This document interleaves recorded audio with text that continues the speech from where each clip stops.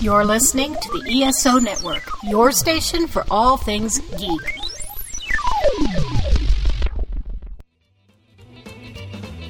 Welcome to Earth Station 1, a weekly podcast dedicated to all things sci-fi, fantasy, and much, much more. Sit back and relax and enjoy the show. Hey everyone, welcome to another episode of Earth Station 1 with Mike and Mike. Howdy, sir. Howdy. How are you, my friend? I am good. You know, I hear life is a cabaret. There is times, but there's always something dark right around the corner at the same time. And I don't think it has, the same meaning that you're thinking, though. That's part of the problem with it. And we got a really good show because we are going to be talking about Cabaret, the 1972 movie featuring Liza with a Z and Joel Grey. It's going to be really interesting to talk all about, and it's going to be a lot of interesting things because it's Darren's joining us for his LGBT segment, and he chose this movie for us to talk about. So should be kind of cool. And, with everything that's going on in the world today and interesting stuff, it's neat to talk about something that touches on history, but gives a musical aspect to it. Should be a lot of fun. We also have, a great victim this week in the Geek Seat, and, we just got a full show for you this week. Mike and I are both getting ready to head up to South Carolina later this week, and it's going to be great to see everyone at this SC Comic Con. And Robert puts on a great show, and we've got panels to talk about, but we'll talk all about that during the con report. We want to definitely hear from you guys, though. Please write us at earthstation1@esonetwork.com. We got, lots to talk about, but we also love hearing from you guys. It's part of the greatness of doing the show is getting feedback from you guys. We get feedback up on iTunes, Stitcher Radio, Spotify. People have been rating us up there. You can too, of course. We'd love, that's a great way to tell that people are listening. And, thank you for everyone who's been subscribing to the show and, listening up on all the different platforms. It's always great. And a big shout out and thank you to all our patrons. We definitely want to thank everybody who's been supporting the network and supporting ESO, helping by donating some money each month. And, as we like to say, for as little as 25 cents, you can, help support the network, support us here at ESO, at Earth Station 1, Earth Station Who, the Dragon Con Report, all the other shows that you do and, we have on the network. And a special thank you to our patrons. We're giving you Earth Station 1, Earth Station Who, and the Dragon Con Report early before the rest of the general public. So it's pretty awesome that we're, able to do that for you guys on Patreon. And so 48 hours before, as a little bit of a reward, you get to hear these shows earlier. Hopefully, you guys are enjoying it and, giving it us a listen. Let us know what you guys think, though. We definitely want to hear, do you guys like getting it sooner? And, this is our way to say thank you for everything you guys have done to us. I can actually say now we are going to have the second episode of the ESO Network Riffs coming to you in 2 weeks. We are going to have the Wrath of Khan. That's pretty awesome. And we're going to be talking all about it. And it's available to everyone on all levels of our Patreon. So, people, for like we keep on saying, donate whatever you can handle, and you could hear ESO Network Riffs. It's going to be coming to you from now on monthly. So, and I can let you know that for April, we're going to be doing Game of Thrones to get ready for the final season. So it should be a lot of fun. So, get your dragons ready, get your, fire swords, all that kind of cool stuff. And just remember, winter is coming. Well, to some people in the country, winter's almost over. So it's still going on. Oh, yeah. We had snow flurries here in Georgia this morning. It was actually kind of cold here today. Everyone was like panicking. I saw people lining up at the supermarket. Got to get milk, bread, and toilet paper. It's going to the end. There's snow flurries. Ah! So you just have to worry about that. All right, let's get started with the show. We got some rants and raves. And, Mike, I've been thinking. Uh-oh, that's never a good sign. It is kind of dangerous. I was listening to like some old music and stuff, and it was interesting. Judy and I were just playing around on YouTube the other day, and, we were like looking at, old videos from the 80s and stuff like that. And, coming up in August, it's going to be the 38th anniversary of MTV. Can you believe that? Wow. And so I was like thinking about it, growing up, what kind of music influenced you? I know we've talked about, like, when we've done our music shows and stuff, you very big into some of the Boston area bands, but what else? I'm just curious, like, growing up, what kind of music influenced you? I was a freak. Were you? I was. I used to tell people when they asked me what kind of music I liked, I used to, when I was a little kid, like around, 10, 12 or whatever, I used to tell people that I liked music without words.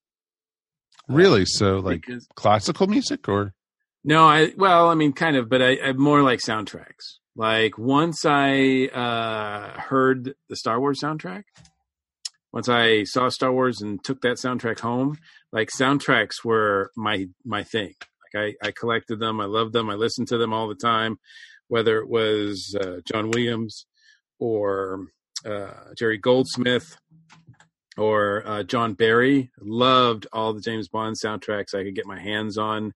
So I just listened to soundtracks. The only time when I was really, really young, I grew up with my mom, we had, 45s that we played. So my mom had a pretty good collection of Elvis 45s.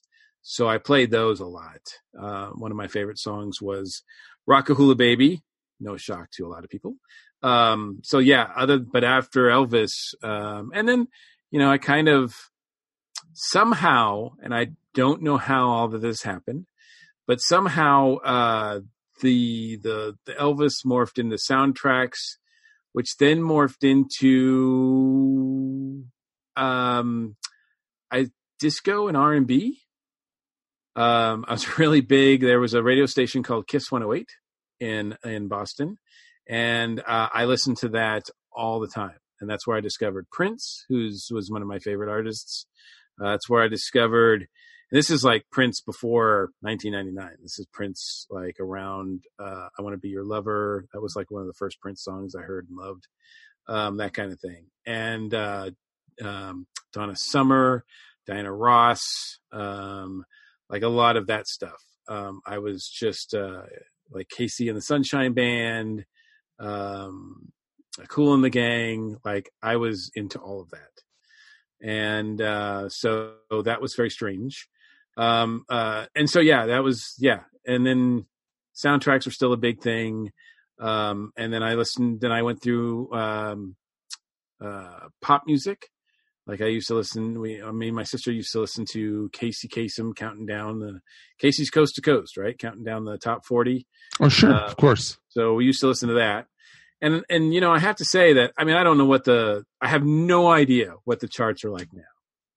But I look back on it now, and man, those during the like late 70s and 80s, man, the types of music that you could hear in that span, I think it was like 2 or 3 hours, where there was 40 songs that you were listening to, because it was the top 40, and you listen to all these songs, and they were all so different.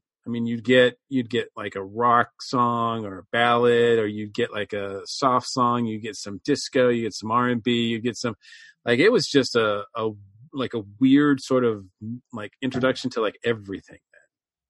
So yeah. And then, I went through like alternative music when MTV started, like what you're talking about. When MTV started, then I got right on board with that, because I was definitely a guy who liked visuals.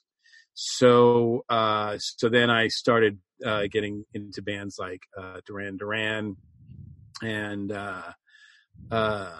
obviously Prince, Hall & Oates, that kind of thing. Like strong videos were a good thing. We were pretty much on board with the MTV thing right when it started.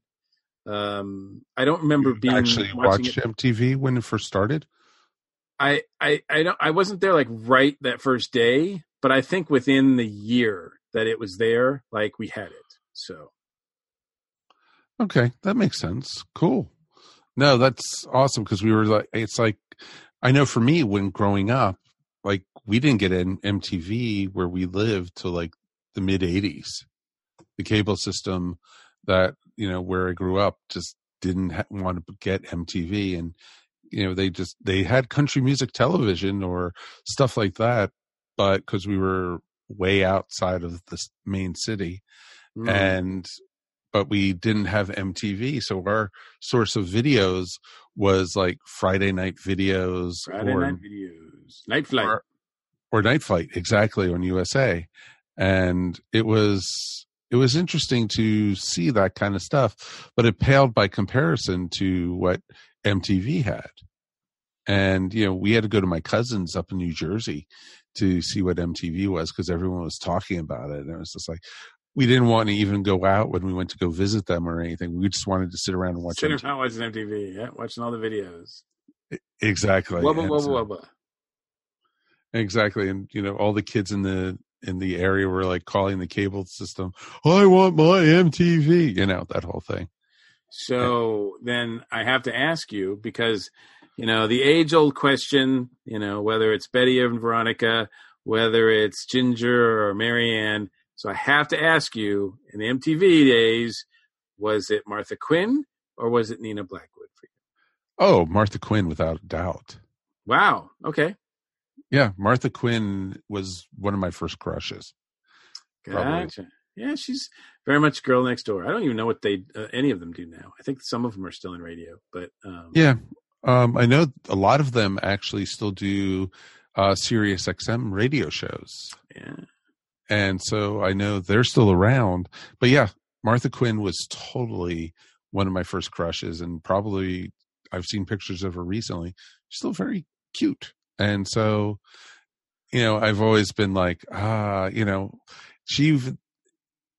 was interesting because she was like one of like her and Sarah Jane Smith were probably my two first crushes that I can remember. And then, slowly, spreading my wings and seeing a lot of others. But yeah, Martha Quinn definitely. Nina Blackwood just was never my type. And she always looked like the hard rocker type thing, chick and everything. I love Nina Blackwood's voice. She's got to me it was yeah, she looked cool, but her voice was just like, it just made me melt. Oh, of course. And so that was the kind of the cool thing about it. And, for me, it was like, growing up, my parents were big, ex-hippies and, so they got us into all the different kind of music and we always had music playing growing up. And, we had our radios, we had our AM radio to start with. And then growing up to, finally get FM and, albums and then cassettes and all that type of thing. And, my parents used to hate it because I always used to ruin their reel-to-reel tapes, that type of stuff. And, it was always some neat stuff. And, music was always in place with us. And, that's why when you and I first met through a blog that I used to do, it was all 80s videos. Well, it's funny because you were doing was it a blog or just on social media? Because you were doing a song of the day, right? Right. I did Mike's 80s video of the day. Yep. And it was a blog that I did. And meanwhile, on my blog, I was posting Friday night videos. Like I used the whole like GIF of the Friday Night Videos logo, and I would find various video clips on YouTube or wherever. Like it could be a trailer. It was usually a trailer, a music video of some kind, and whatever other video I thought might have been kind of cool at the time. So it was like 3 to 5 videos that I would post every Friday. Well, exactly. And I did my 80s videos, and I did, I went a year without repeating a band, repeating a video. I still have the list of all the videos that I did. Wow. And so we did daily a different 80s band.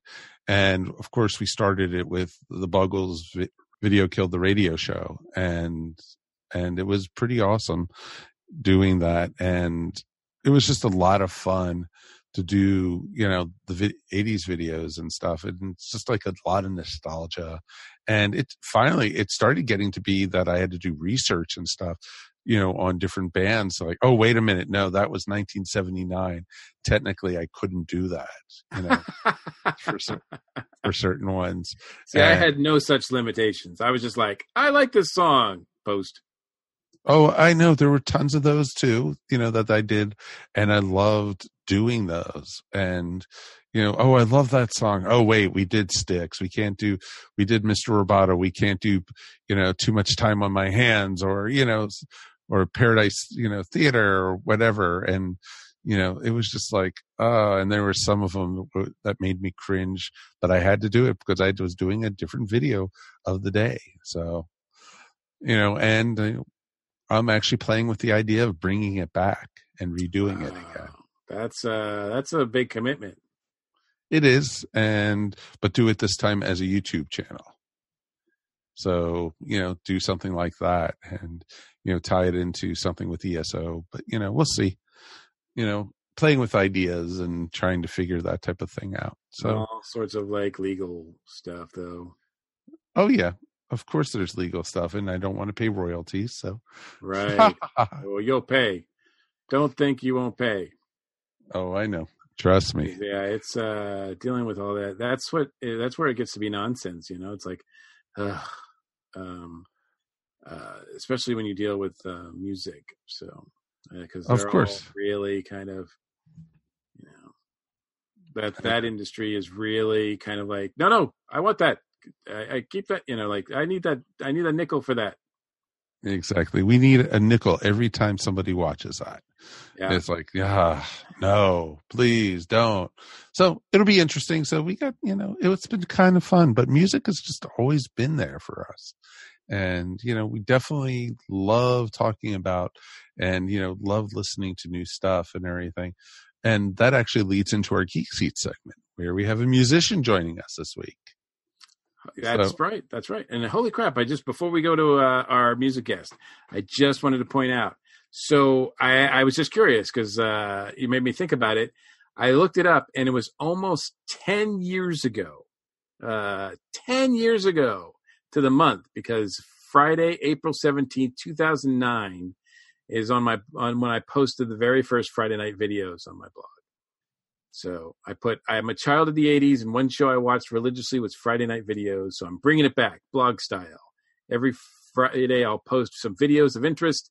They won't all be music. In fact, I'll use this space to spotlight a comic book trailer, movie trailer, or any other cool clip that tickles my fancy. So without further ado, and then I posted like some videos. So most of it is still up on my blog. So if you just do like hashtag or whatever Friday night videos, you'll get to see like all of them. And some of the links still work. Exactly. So you just have to check it out. That first one, I posted a clip of Davey Knowles with Backdoor Slam. Boy, he looks like he's like 10 there. And he probably is. And I also posted a link to Susan Boyle because she was hot at the time. I don't think Susan Boyle was ever hot, dude. I meant she was a hot property. Not like, oh, okay. I was going to say, wait a minute. Hey, to each their own. Like, look, I mean, hey, if you like that sort of thing, that's okay. I mean, you can't knock the voice. That's for sure. That is true. All right. Let's take a quick break and we will be back in a moment with the Geek Seat.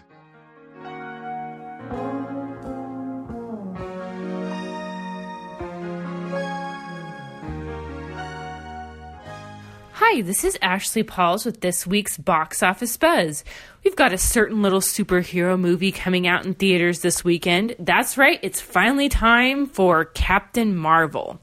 I don't know a lot about the plot on this one, but I've actually done that on purpose.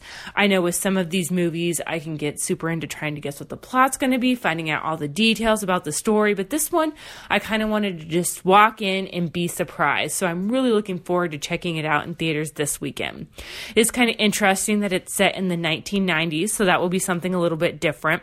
And of course, we're all curious to see how it will tie into Infinity War and if Captain Marvel will play a role in finally defeating Thanos. And it's also the first female-led superhero movie in the MCU, so that's a cool milestone.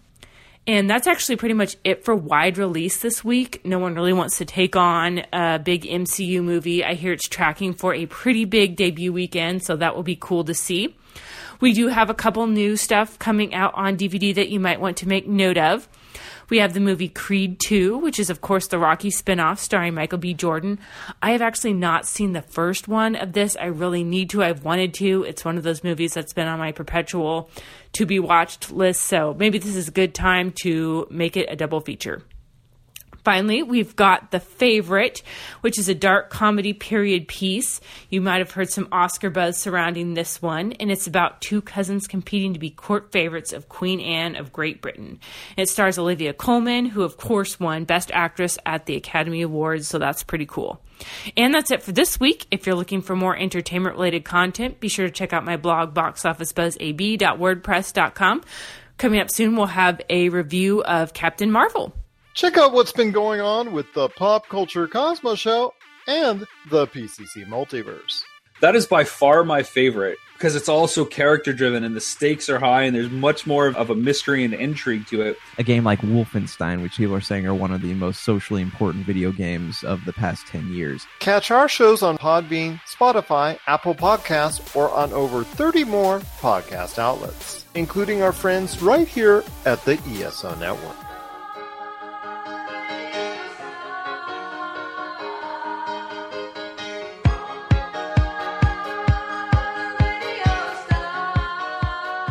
Hey everyone, welcome back to Earth Station 1. Now it's time for the Geek Seek segment, and this week we're being introduced to Trevin. Welcome to the show, sir. Thank you very much. Yes, welcome to the station. For those people who may not be familiar with you, tell us a little bit about yourself. Before I get into that, I'll say thank you for inviting me on the show. We haven't met before, but I've been working on the upcoming Tiki Zombie CD with Ricky from the Possum Kingdom Ramblers. And everything I heard from that is so far is excellent. So. Oh, well, thank you. I've just been on the mixing end, but we've got, I want to say 3 songs kind of done. And we'll be tweaking some this week and starting another song called All of This, trying to get that one in the can. So. And we're actually on a CD together. Which one? Because Ricky put out Genterine Records put out the promo a few years ago, and there are some tracks from the first Tiki Zombie CD on there. Oh, that's right. Yeah. And there's some tracks from Mantelpiece on there. That's right. We're the last. We're the closer. We're the last. You close. I'm the opening act. Oh, there you go. The bookend. So, so tell us a little bit about Mantelpiece and everything else you've got going on. It's primarily a studio band. We've been based in Atlanta for a long time. And I don't know, we have about, 6 full-length albums and a bunch of other stuff scattered around, thanks to Genterine Records, and a couple singles. And it's myself and Kevin Little, Sandra Porter, and a bunch of other writers and musicians who are pretty much regulars. But primarily a studio band. And Kevin and I also play regular with a band called Nightwind Rhythm and Blues Band around Atlanta a good bit. So very nice. Yeah. How would you describe Mantelpiece as far as the music?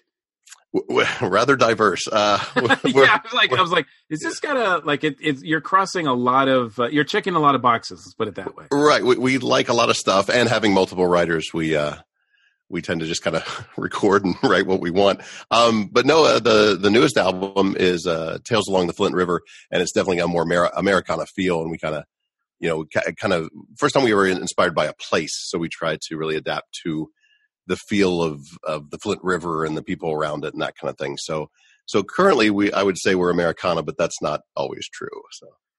Gotcha. That's very cool. That's very well put. Yeah. How long have you been playing music? Forever. My mom was a music teacher, and I had no choice. So, Oh, gotcha. Yeah, you were drafted. yeah, that's right. That's right. She was a marching band assistant director and a choral director and a music teacher, and so yes. What like as far as instrumentation or was it singing? What kind of turned you on when it came to music early on? Really, just because it was all around. I did both. I started playing cello in 3rd grade, 4th grade trumpet. I always sang since I was probably in church choir since age 5, that kind of thing. So it was just always around. So, and mom did piano lessons in the living room when I was little. So, but if I didn't go out to a group, it came in. So, Was there an instrument or a song or anything that you did like early on that you connected with and said, "Oh yeah, I love doing this. I want to keep doing this." Not really as a player, but as a fan, as a musician, as a listener of music, rather.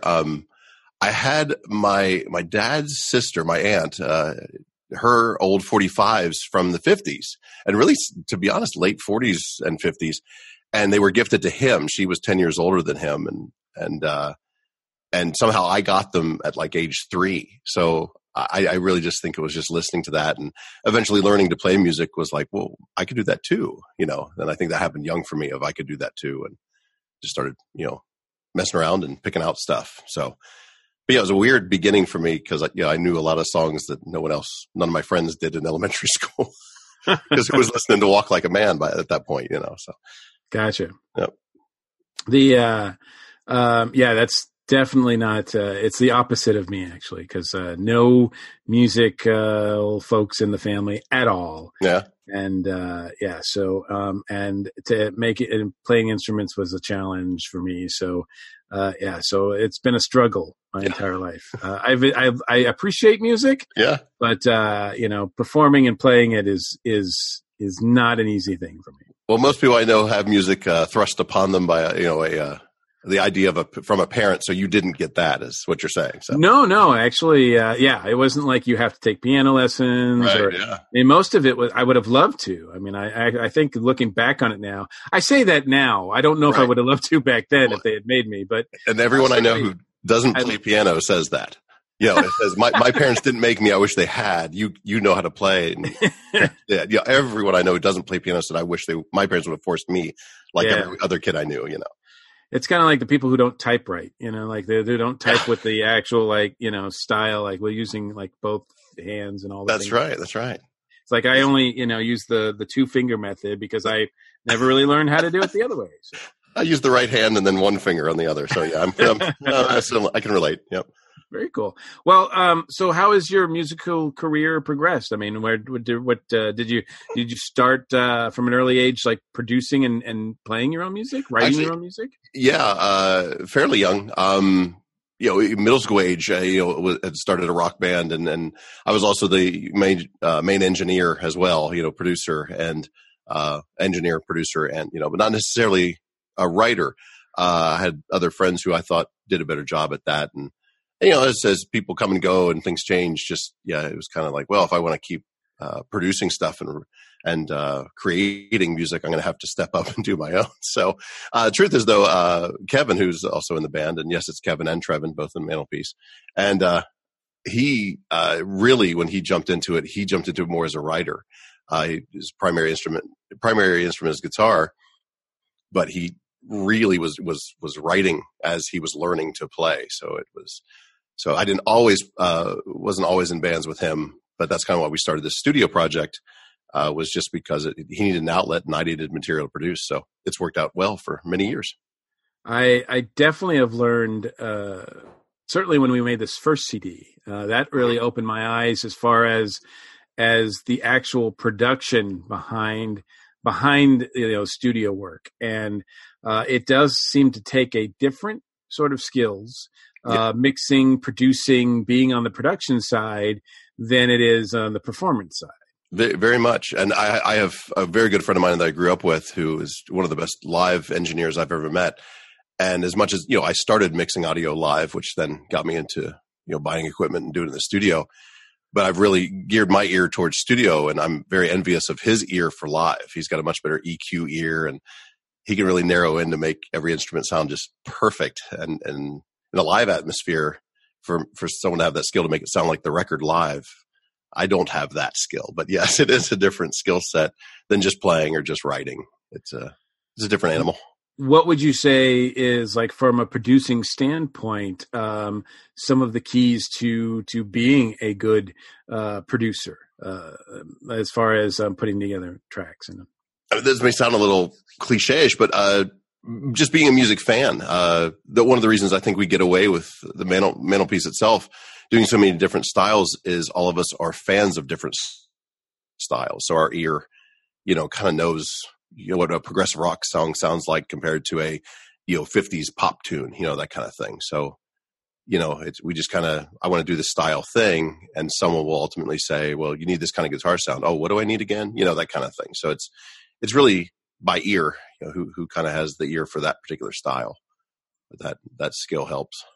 Yeah, that's the other thing I learned is that in addition to, good talented skills that you would need to perform, like certainly behind the scenes, you definitely need a good ear. And I think when we were, like, I know for when we were producing the first, like I said, the first CD, it was crazy, especially, listening to tracks back and in particular, Bambi has an incredible ear as far as I'm concerned. And she was able to just isolate, like, oh, nope, that's off. Like, and I'm like, I don't hear what you're talking about at all. Yep. And I like working with her because she finds, a lot of times her and I will hear the same things, but to be more honest, she'll hear things I don't hear, and I'm like, oh, missed that one, and I'm glad to have her in the room. Yes. Yeah. She is she's phenomenal when it comes to, she's almost like, I think that's her mutant power. Yeah. I would agree. Yeah, that's right. Yeah. In addition to the fact that she can play and sing really well too. That's right. So yeah, I just hate people who are talented. I hate them. I understand. Yeah. I play multiple instruments, but I'm not really that great on any. So I understand. Yeah, I'm always in which everybody's better than me, but I chose the path of more is better, which wasn't really true. It was the easier way to get by. So. Well, tell us about the newest album. What it's about, how long it's been, in production, and what's the goal? Well, being a studio group, we usually take our sweet time, and this time we didn't. It was about only 2 years ago. This is actually a weird story. It's just kind of funny how things begin artistically. I woke up at like 4:30 in the morning, and I don't know what woke me up, but whatever it was, I couldn't go back to sleep right away. So I looked on, so I grabbed Facebook, as everyone does. They grab their phone and look around, and some article or something, I didn't know what it was. So I just copy pasted it in Wikipedia and looked it up. And at the time, I don't know if Wikipedia's app does this anymore, but if you looked something up on Wikipedia and then closed it and then came back to it 3 days later, it was still on what you last looked at. So I got in the habit of always kind of resetting, going back to the homepage, just out of habit every time. Cause I don't really need to know what year Mary Tyler Moore died, next time I go to Wikipedia. Anyway, so when I went and reset this page back to zero, or back to the beginning, it said places of interest near you, and it said the Flint River. And I'd lived in the same community, which is College Park, right at the tail end or the bottom end of Atlanta, right between the airport and Atlanta. And right about 3 blocks away from me is the headwaters, is the start of the Flint River. So I just started doing a little bit of research about it. And by 5:30 in the morning, I had a song idea and wrote it. And this was in like May of that year. And I kind of looked at, well, when can I kind of travel this river and kind of check it out and just see, because you hear about the Chattahoochee in Atlanta all the time. Right. The Flint is the second largest river in Georgia. So I had some time in August. So this was in May, and so months went by and had many summer jobs and had some time. And Kevin and I just started. I said, okay, these are the 3 days we're going to travel this river, and we did, and immediately found a lot of hidden gems down in Albany and Spurwell Bluff State Park, and we made it the whole way down to the Florida line, and where actually the Chattahoochee and the Flint River meet at Lake Seminole.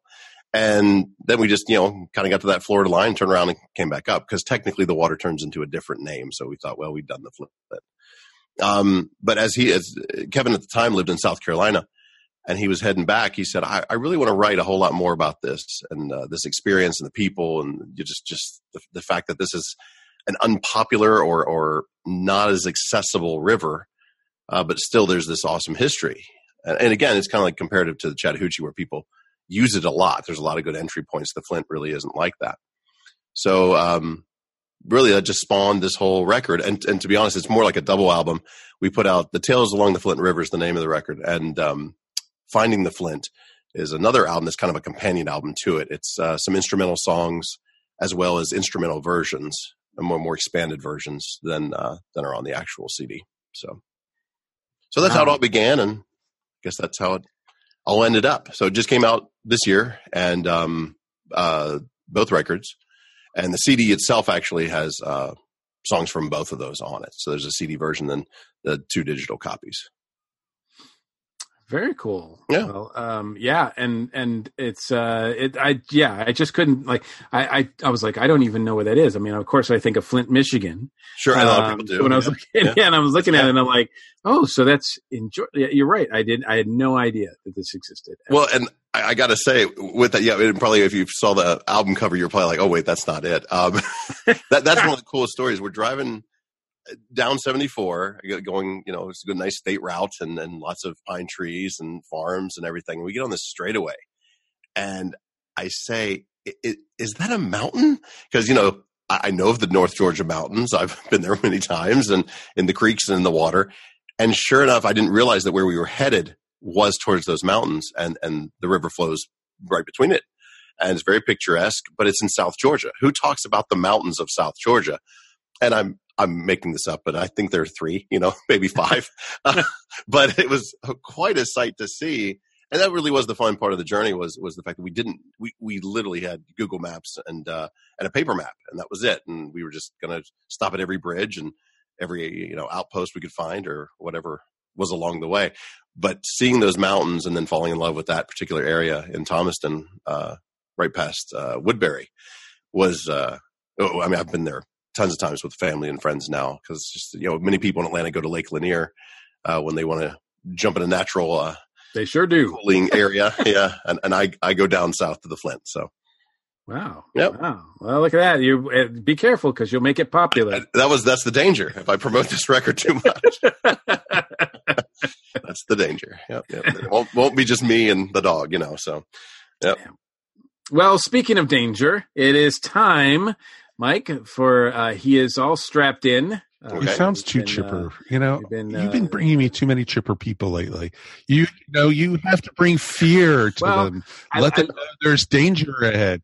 I love the dichotomy. They start off chipper, but then because this is the hot seat now. That's why it's all doom and gloom from this point on. Oh, you have no idea what's ahead of you, sir.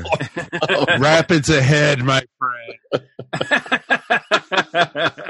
That Flint theme, that's good. I was listening. I wasn't just off surfing the web or something like that while you were talking. No, I was paying attention. All right, sir. You ready for your first question in the Geek Seat? Sure. What was your favorite Geek Out moment? My favorite Geek Out moment. Can I have 2? For you, sure. Okay, it's the screws are getting tight here. Clearly one of my geekdom goes towards music, and I'm a big Pink Floyd fan, Rush fan, even bigger Yes fan. And was the 1994 Pink Floyd show, probably the last Pink Floyd show, came through Atlanta at the Georgia Tech Stadium. I had 13th row tickets and everyone was clearing out. The lights were turned on. The band is waving goodbye to everyone. And it's pretty obvious that David Gilmour is not leaving the stage. He's too busy waving and people are, handshaking, that kind of thing. But I wasn't up front. I was 13th row. And so the guy I went with, a friend of mine, we were actually the audio engineer I was talking about earlier. Him and I are just standing there, just kind of watching Dave and really not wanting to walk out with the crowd. Might as well let it filter out a little bit. And right as Dave turns to leave, I just jump up and scream and wave, "Hey, Dave." And he turns around and waves right at me. And I was like, oh my God, David Gilmour just waved at me. So as much as that was a great geek out moment for me, a big fan, as Pink Floyd, very much engineers as much as writers and musicians as well. About a year or two later, I kept it going at a Rush concert. Same scenario. Geddy Lee is going back and forth on the stage. I'm actually in a bad seat up in a corner. I just leap out of my chair, yell Getty, hand up, wave at him, and he waves right at me. And I'm like, oh, what a high.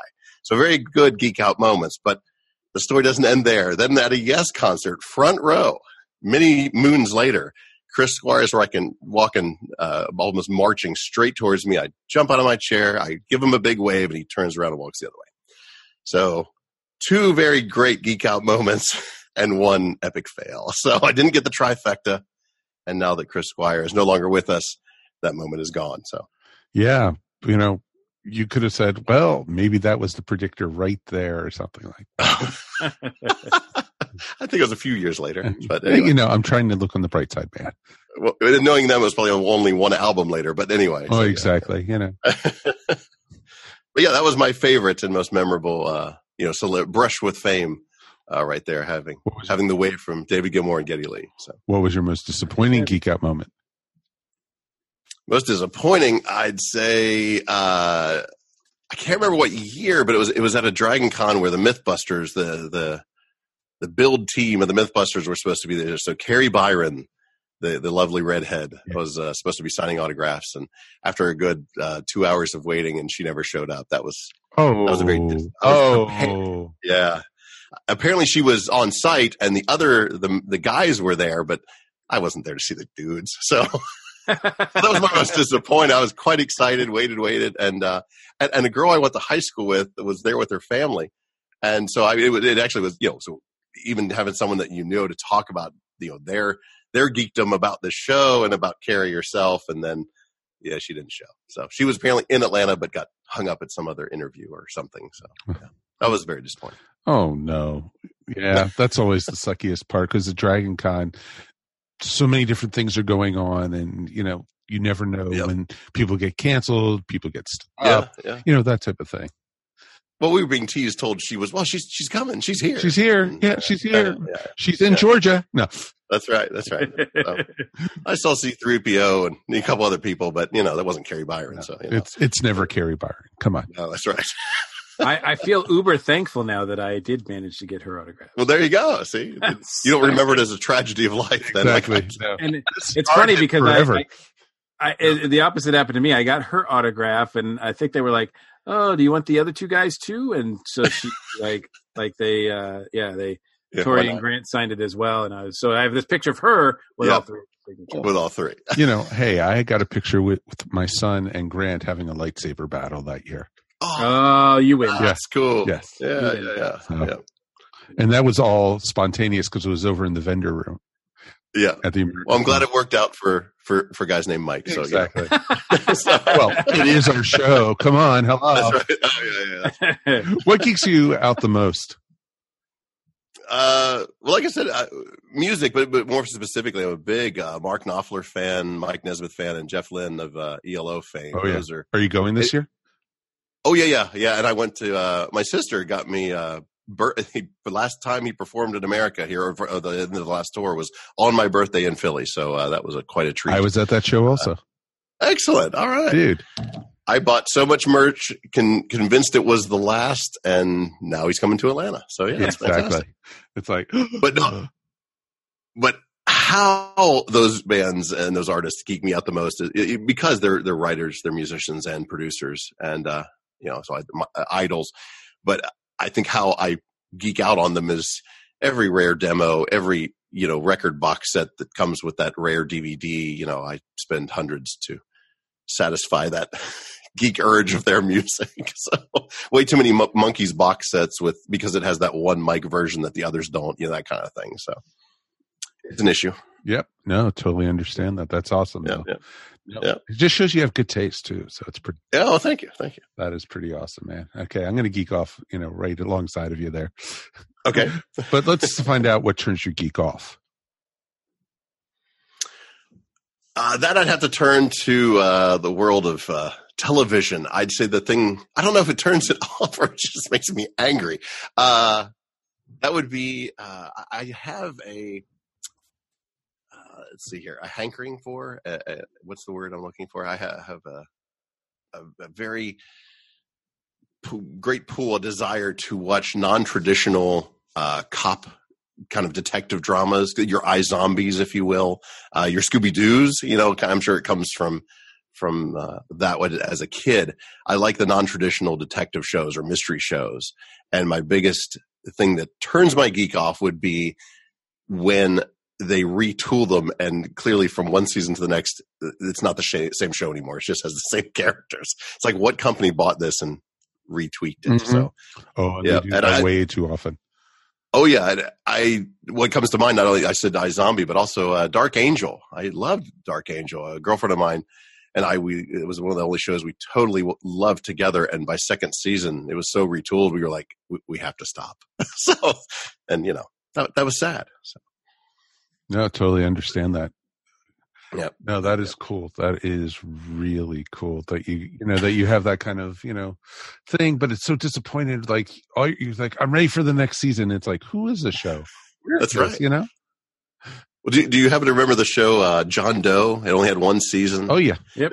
And it ended with the best twist cliffhanger ever, and then it was erased from existence. So that was it. There was also a show called Nowhere Man. I don't know if you remember. Yeah. Oh, loved that. Yeah. And it was awesome, and it only lasted one season. One season. Yeah. Bruce Boxleiter was it, I think. I can't remember his name. Yeah. I just remember the show was so awesome. No, it was. Oh man, it's going to kill me because I know who that is, because he was he played he was in Star Trek. He's been in everything. Yeah. Now I can't think of his name. He was Captain Pike. Yep. Yeah. He also does. He also voices a very good Batman too. Yes. So because that also had the greatest twist at the end. And all right, bring back next season. Sorry, that's right. Sorry, not coming back. It's like, no. I remember it was a good halfway through the series. You figure out that the girlfriend has the same time traveling ability, and you're like, oh, this is going to be a team effort. This is great, and then it ends. Exactly. So. Damn them. Yep. That's right. Okay. What fictional character would you like to meet? I'd say Obi-Wan Kenobi. Which version? The man, the real man, the character that grew from the Padawan to the Master. Jedis in general, the biggest appeal to me is their confidence. That the fact that you can open up any scene, they're in the worst possible danger. They have all this cockiness, this confidence about them, because they know, hey, this is just another day at work. I'm going to get out of this. And to me, Obi-Wan does it the best. So that'd be cool to have. It wouldn't be a conversation. It'd be more like, can I sign up for your class? Will you train me, Master Obi-Wan? There it is. Exactly. Yeah, at least a weekend session of how to know you're going to come out of every room on top. That kind of thing. So. Well, exactly. But his last two just didn't work out too well for you. Yeah. By the way, since I had to look it up since it was bugging me, and I know listeners at home were yelling at us. It's Bruce Greenwood. Bruce Greenwood, that's right. Greenwood, that's it. That's right. Okay, thank you, Mike. Yeah, thank you. What fictional character would you like to meet the least? Sticking with the Star Wars fame, I'd go with the whiny Anakin from the films. But I'd have to counteract that with but Clone Wars Anakin, quite a badass. Again, the confidence, man. That's what it is. So I wouldn't care to meet whiny Anakin from 1, 2, and 3, or really 2 and 3. Yeah. So, yeah. I can understand that. You can't take it out on the kid, like no. You can, but you got a lot of bad looks. Well, as much as, a lot of people are really, I hope to not get any negative press here over, a lot of people love the Luke Skywalker story. I like the Anakin story, but I don't like the whiny episodes. So I like the character development of Anakin from beginning to end, and including Darth, in case some people see Darth as separate. I include that part too, But whiny Anakin, that's okay. I don't need to beat him. What is your favorite geek word, phrase, or quote? I live by a geek phrase. I don't know if the world knows where this comes from, but I imagine half the world does. When you do things right, people won't be sure you've done anything at all. From Futurama. It's the episode Godfellows, where Bender meets God, and he's trying to. Fry is looking for the existence of God. Bender meets God, and in the end, is God real? And God laughs because Bender does something right, And he says, well, when you do things right, people won't be sure you've done anything at all. So I live by that geek line. Wow. Yeah. Well, I'm a behind the scenes guy. So it, as far as what I do behind the scenes, it applies to that aspect of life as well. It's just good words to live by. So. Oh, yeah. And it's said by God. Well, the character of God anyway. So. Touche. Good point there. Yeah. So. What is your ideal geek occupation? Going back to the Jeff Lynne, he has a guy, and I don't know the guy's name. I'm not as big of a geek as I should be, I guess. Yeah, I know. There's a guy who, at one point in Jeff Lynne's career, was hired to come to his home 6 days a week and record for him. He was his engineer. And I thought, that's a job? When I learned of this, I was like, wow, that's what I want to do every day. And, I'd be disappointed about, having the 7th day off. But yeah, so just to hear all those rare demos instead of having to buy them or track them down or get a really crappy download, I'd rather just be his direct engineer. That'd be great. That is awesome. Yep. What geek occupation would you not like to do, though? Oh, well, I can't think of it. I mean, I like all forms of entertainment pretty much. I think a stormtrooper who works in sanitation would be the worst geek job to do, if that counts. Sure. Yeah. Nope, that's a good one. Okay. That is a really good one. All right. Are you ready for your final question in the geek seat? I hope so. Okay.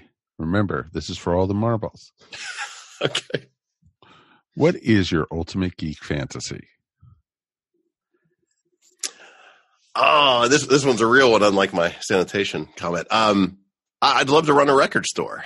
So, but a little bit more to that. I'd have to have a studio upstairs and probably live on the level above that.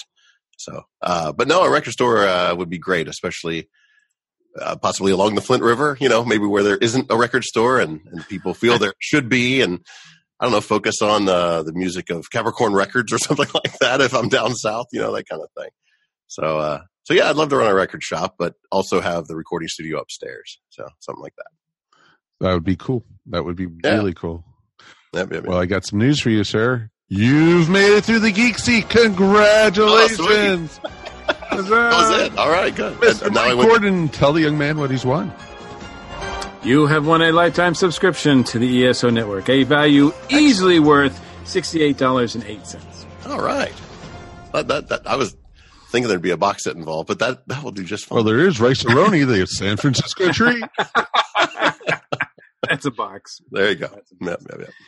Well, very cool. Well, Trevor, it's been great talking to you and getting to know you a little bit. So where can people find your music? Where can they check you out? Do you play live or what's going on with you? Kevin and I do some live stuff with Nightwind Rhythm and Blues Band. Do some blues festivals and just stuff around Atlanta. But the main place where we always are is, of course, at Mantelpiece Band on Facebook and Spotify. If Mantelpiece doesn't get you there, look Mantelpiece Band, and that usually finds us on all social media sites and downloadables and listening and all that good stuff, streaming. Well, we will definitely have a link to it in the show notes as well. So thank you so much, and good luck with the album. Yeah, thank you. It's doing well, and a lot of people like it. They say it's our best work, which makes the next one even harder to live up to. So thank you. Yeah, should be fun. And again, let me also publicly say thank you so much for all the work that you're doing on the new Tiki Zombie album. It sounds really good. Sure, I can't wait for other people to hear it. I appreciate that. No, it's been a lot of fun too. It's just fun to work on other people's stuff because then I get to be critical about how other people play, not me. So yeah. So thank you for letting me be judgmental of others. I appreciate that. Wow. Yeah.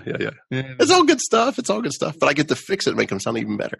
That's going to be fun watching him produce from the Geek Seat because, he's stuck there for a while. That's right. So, all right, man, let's take a quick break and we'll be back in a moment. We're going to be talking all about Cabaret. You made a fool of me, but the broken dreams have got to end.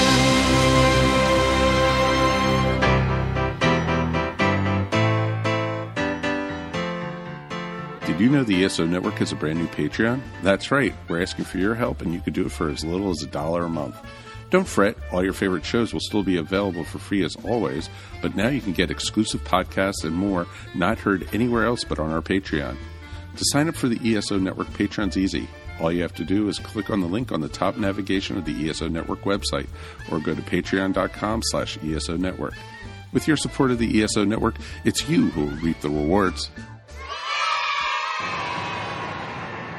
This was Germany in the early 30s. Hello, stranger. Full of life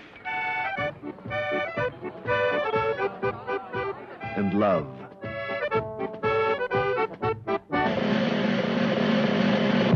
Meine Damen und Herren, Mesdames et Messieurs, Ladies und Gentlemen, Fräulein Sally Bowles!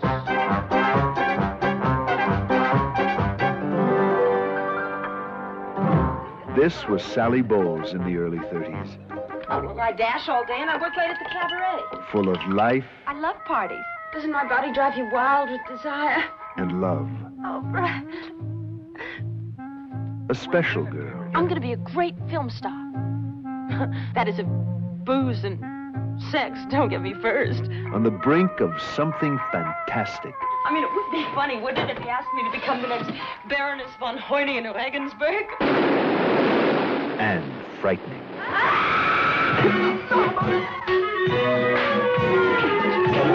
I'm Sally Bowles. I'm Brian Roberts. And I have this strange, mystical, daddish feeling about you. So you're moving right in, okay? Okay? Have you ever slept with a dwarf? Once, but it wasn't a lasting relationship. Do you sleep with girls or don't you? Sally, you don't ask questions like that. I do. The poor man.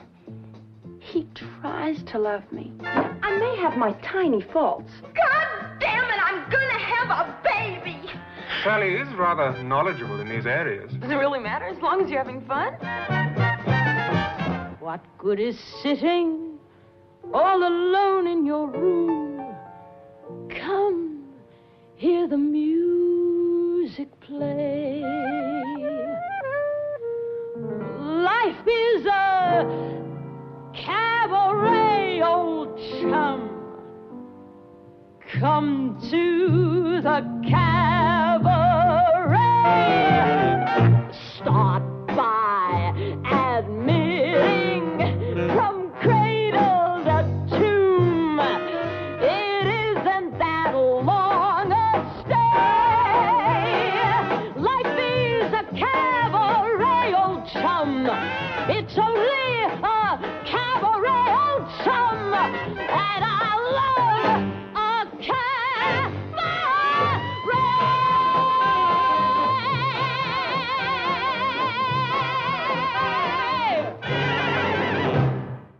Willkommen, bienvenue, welcome. Hello, everyone. It's Darren again. LGBT time. Woohoo! How are y'all? I can't hear you, but I'm hoping everything's okay with you guys. So we're going to be talking about one of my favorite touchstone musicals ever, the Candor and Ebb Cabaret. And Candor and Ebb are two great Broadway men. You probably know their other famous work, which is Chicago. So they did not stray away from the social commentary at all in their movie musicals. But let's talk about Cabaret in specific. Cabaret is based on a book called The Berlin Stories by noted gay writer Christopher Isherwood. And Isherwood had traveled to Berlin to meet with his friend W.H. Auden. And he spent some time in the seamy bohemian underbelly of Berlin, but then had to leave because the politics had taken a turn for the not so great, as we will see in our discussion of Cabaret. I know the mics are here. Are y'all talking tonight? Okay, they're way quieter than normal. I've been in awe of you, Darren, with all the knowledge on this. The awe. Aww. We're just letting you go, man. Mm-hmm. Yeah. The aw. Hey, so I think, if I'm not mistaken, Darren, I think I've discovered that you must have some sort of ties to the FX channel, or maybe getting paid for them or something, because I think it was like last year, the year before, we covered. You know where I'm going with this, right? You covered Whatever Happened to Baby Jane. Mm-hmm. Right, yeah. And then FX came out with a series. It was like huge. right after we did the show. I know, wasn't it amazing timing? And now here we are covering Cabaret, and guess what? FX has a series about Bob Fosse coming out. Oh, Bob Fosse, yes. So great man, great choreographer, great director. I see what you're doing, sir. I see what you're doing. This broadcast is sponsored by no one. Okay. Don't you know? But I will say, okay, so my history with Cabaret is probably, I think it just started like 2 days ago when I watched the movie. No, that's completely fair. It's one that I've heard of. Obviously, I've heard of the movie, more so the movie than the play. And I know the movie is based on the play, but it was one of those that I was always curious about, but I just never had, it was one of those things that just never came up. And, obviously with the performers, Joel Grey and, Liza, like this is, I don't know if that was the thing that put them on the map, but certainly, it was the movie that kind of sealed them as like major star. As stars, yeah I would say that. Liza with a Z, obviously. Yes. She all roads on the LGBTQ show go back to Garland at some point or another. And here we are again. They're yellow brick roads, are they? They are. They are yellow brick roads. That's true. There, and then Joel Grey, his family had been in show business in the vaudeville days. He grew up in theater. He just is. I mean, everything. I've seen him in other things, and I've seen Liza in other things, but I've never, seen him in this. And of course, he is the father of Jennifer Grey from Ferris Bueller's Day Off, right? And Dirty Dancing. And married to Agent Coulson. Yes, but Joel Grey actually came out later in life, so not only was he Jewish or is Jewish, he's also gay. So this movie definitely has a lot of like. There's a lot of subtext. So. It does not spoon feed you, and when it does, it's usually with a kick to the throat. Yeah, I was going to say it's not subtle at all. No, it's not. It is amazing. There's nothing subtle about this. I mean, it's directed by Bob Fosse. Bob Fosse is not subtle. I know that enough about him. So. But they have enough tricks in the movie to make you go, oh, this is a nice musical. That's a great number. Oh, my God. So earlier this year, I saw for the first time, speaking of Judy Garland, the new version of A Star is Born. I had never seen any of the previous versions before. So yeah, because it's like number 4 or 5. Yeah, exactly. It was the fourth one. And so I had in my head what I thought the story was. And it turns out when I saw the movie, I was like, whoa, this is not what I thought the story was going to be at all. Similarly with Cabaret, I had in my head kind of thought I knew what it was going to be about. Mm-hmm. And I even thought that, the classic image of Liza in the garters and the black sleek dress and all that with the short hair, I thought for sure, that's what she's wearing when she's singing the title track. Not close at all. No. I didn't even get that right. I was like, wow, I am totally, this is a really new experience for me. I had seen it originally probably 30 years ago and on HBO. And I remember because I was younger, Joel Grey's character scared the hell out of me. Oh, the MC. We'll get to him. We're gonna get to him. Because you have to look at that and go, really? What were they doing here? Exactly. But it was also, for me, it was interesting because you got to see fascism take over a country. And There was a country recovering inch by inch. Exactly. It was a country recovering from the First World War, and how Nazism and fascism slowly worked its way into society. And at the beginning of it, the Nazis were getting beat up on and everything. Oh yeah. And by the end of it, the Nazis were in charge pretty much. We're doing the beating. Exactly. And it was just amazing. And this movie captures it very well. Mm-hmm. Well, you go through the musical numbers instead of like the big musical numbers of the 60s, like West Side Story, Oliver. These were Academy Award winning musicals. No one believes anymore that you're just walking down the street singing. So that whole fantasy realm of musical kind of had to be thrown out of the window for this musical. And in the real musical, there's a lot of songs between the characters that they just threw out. And they only did the songs that are in the cabaret setting. Okay. Right. They didn't. That way, except for the one out exception. in the beer garden. Yeah. Except for that one. And you notice they went out to the country for that one. Creepy. The rural areas. Everything else is set on that stage in the cabaret. So you don't have the three characters walking down the street singing about how lovely Berlin is or anything like that.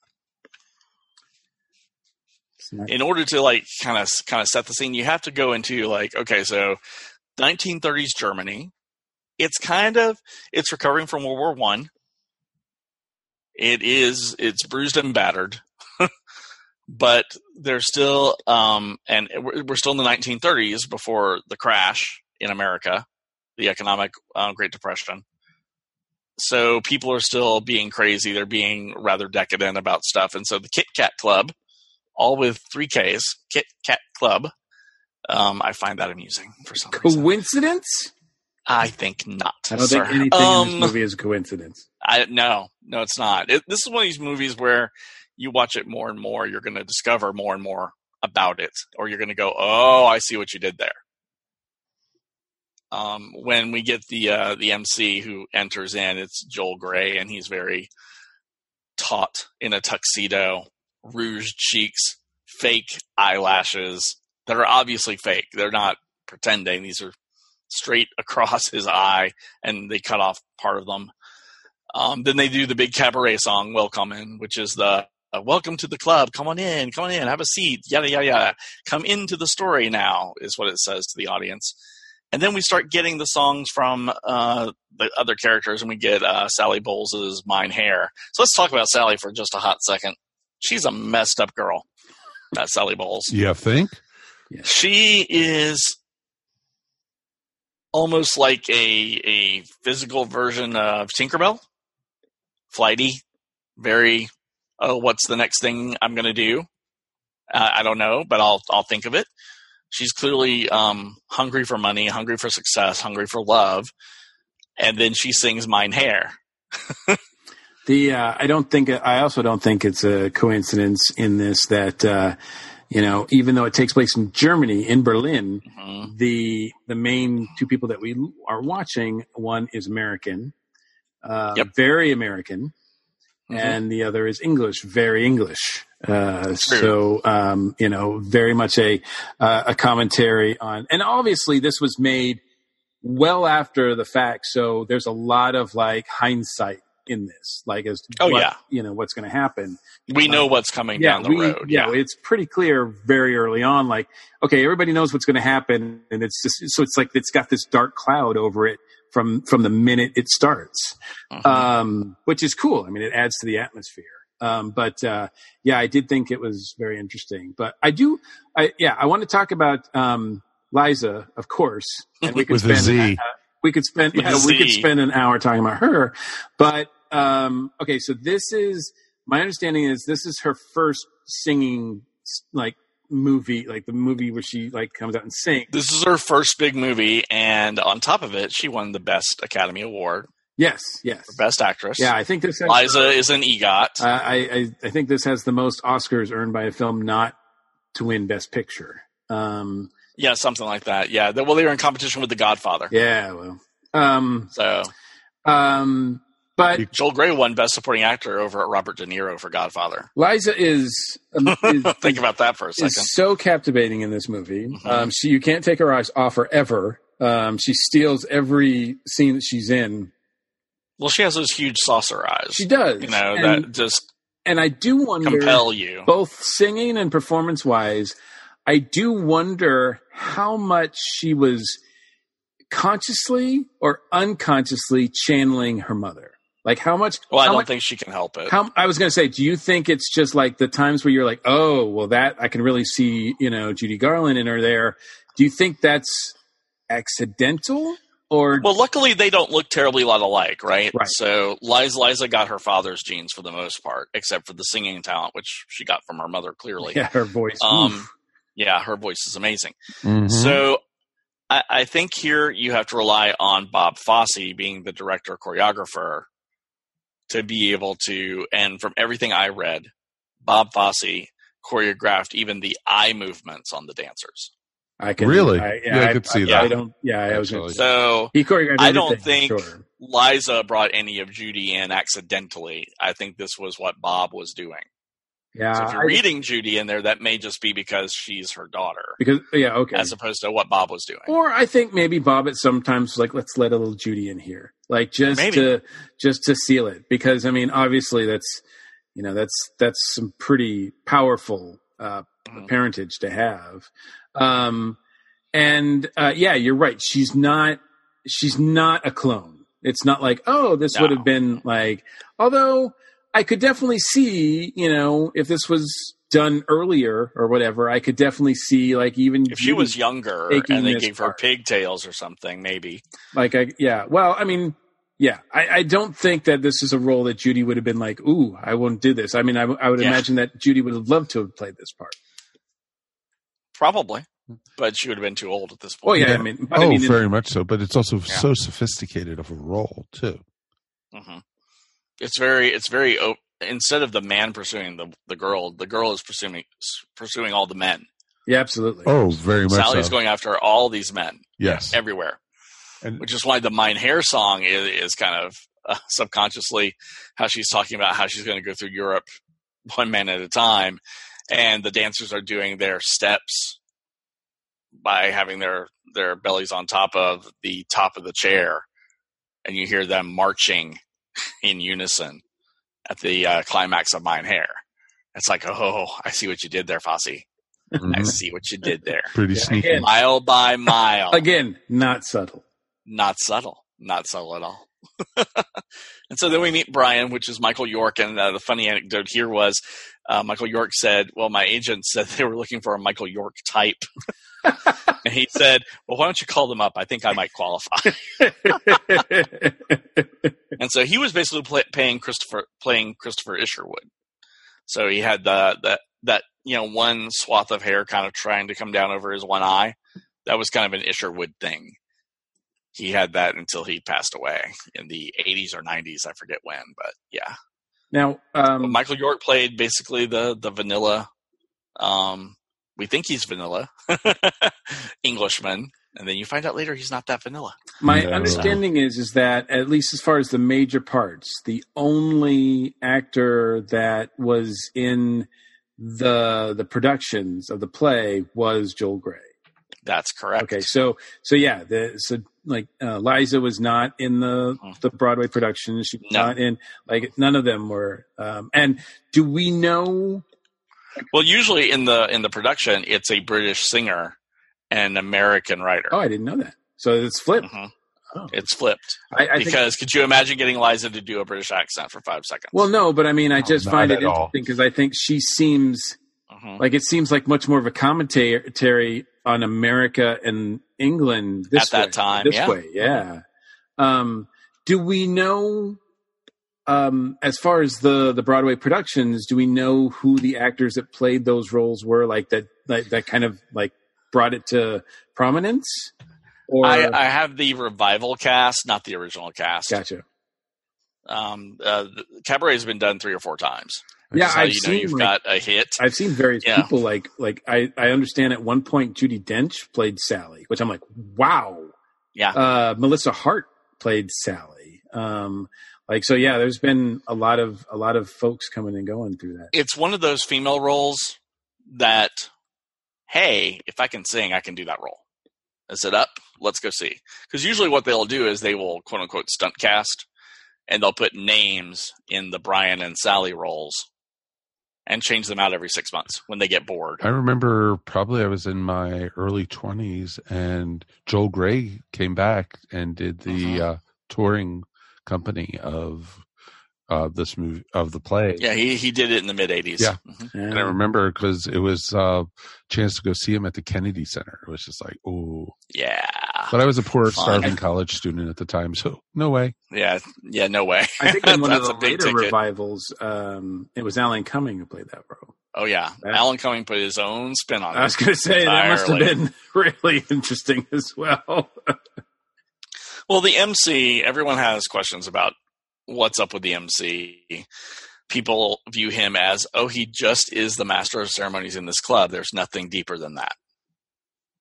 I tend to argue the point, no, there's something deeper than this, because he appears to be fairly omniscient about what's going on with the characters in the movie and in the play.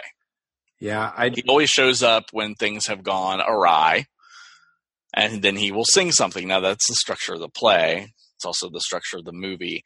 They did a lot of cross-cutting in the movie where there'll be something going on, and the MC will be on stage singing a song or doing a routine or something. Yeah, I mean, it's pretty apparent to me that he's the MC of the movie as well as the club. Like, this is the guy who's he's telling this story in the movie. But he's not narrating in a way. No. But he's commenting. Yeah, exactly. I mean, he's bringing it to us and adding his own, like little shots here and there of what's going on. A little commentary. Yeah, that's what I and obviously with the movie, he has this sort of more ominous, omniscient, omnipotent. Yeah, omniscient. One of those omni words. Omniscient viewpoints. Like, he just seems like he's definitely, like, he's not, not just human. He's like this. Yeah. This, when they do the slap dance on stage and the guy's getting beaten up outside. Right.